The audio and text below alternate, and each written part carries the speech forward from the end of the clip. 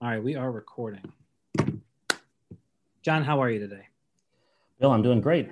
How are you this fine day? I am good. And I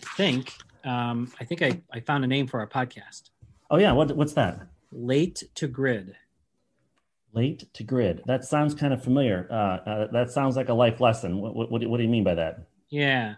Well, as you know, um, in preparing to be on track, in preparing vehicles to be on track, in getting to track, it always seems as if it's a last minute. Oh wait, I gotta grab one more thing. The back seats of my pickup truck look like a war zone. Everything is just tossed in there. There's no Yep. reason. The car is 98% ready to go. The other 2% gets done at the track. And you end up hearing, "Hey, Group B, you're up. Group B, you're on track." And you're thinking, "Oh my gosh, I'm not even at the grid yet." Not even ready. Not even ready. Ready at heart, just not ready physically yet. That's right. That's right. Uh, that's funny. That reminds me of a conversation we had last year. I think we were getting ready for the Turkey Leg 150, which is basically a post Thanksgiving crash up derby, and I just waited to the last minute, and I think we came up with a name for my race team that seemed appropriate. Procrastination. I think we need to make a logo for that, but I'll get to that tomorrow. I see what you did there. You can see that. That's beautiful. Yeah. So you and I are two car guys that met. We met in high school, but we weren't necessarily friends before high school. We were both cross country runners, so we were competitive at heart, and you kept beating me, so I kept getting pretty annoyed by that. And then when finally had a chance to sit down and kind of get to know you, realized we have a lot in common. A love for cars.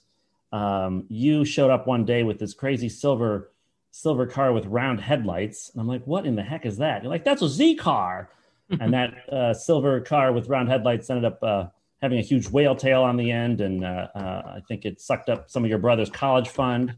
And then my dad and I found ourselves at an auction one day, and somehow, I don't know what the whining or crying or what it was, but somehow we ended up with a 84 Datsun 300Z turbo, last of the Datsuns, first of the Nissans.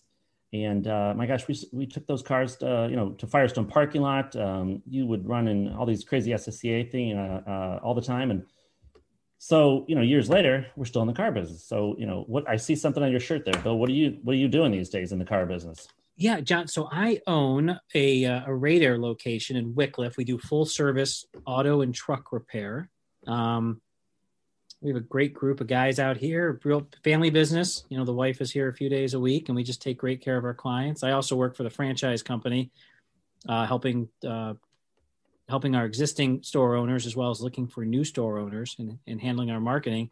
And you're involved in the automotive industry too. I'm considered the aftermarket.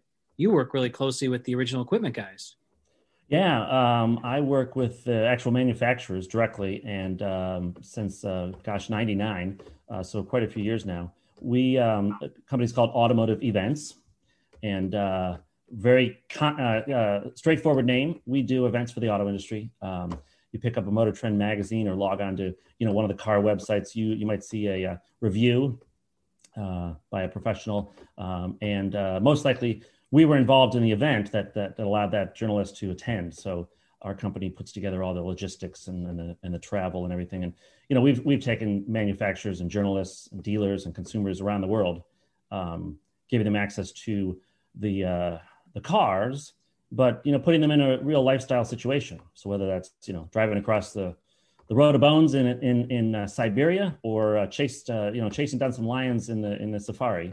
So it's a lot of fun, and what I find interesting is I get a chance to learn a lot of new things just by interacting with new cars and engineers, and so much that I could still learn, but it's eye opening to really see how where cars have come and where cars will be. So I think that's that's certainly something that I'm excited to talk to you about, and to some of our guests and viewers as we go through this podcast. So, Bill, what's our goal for this podcast? What are we hoping to deliver?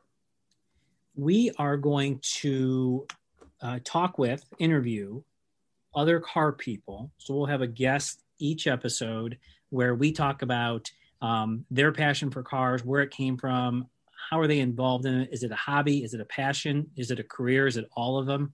And just hope to introduce our listeners to more car people and fuel their passion. And then, hopefully just grow the industry and grow awareness and grow grow the community to be as good as it can be. That's great. I'm looking forward to it. What do you see coming up for our next, our official podcast? So our official first episode is going to be a recap of our trip to Autobahn Country Club, where you so graciously hosted me as a chance to shake down the RX-7. And so we'll talk about some of the fun we had there and some of the things we got done. Thank goodness for a unseasonably warm November. Yeah, absolutely. That was nice. That was a lot of fun.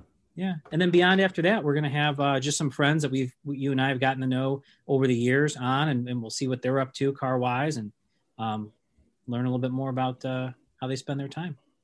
Well, that's good. I look forward to it. It sounds like a lot of fun.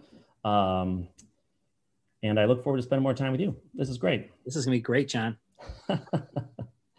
All right. Hey, Bill, have a great day. I'll talk to you later. Yes, sure. Yeah, we'll talk to you. Okay. Bye-bye.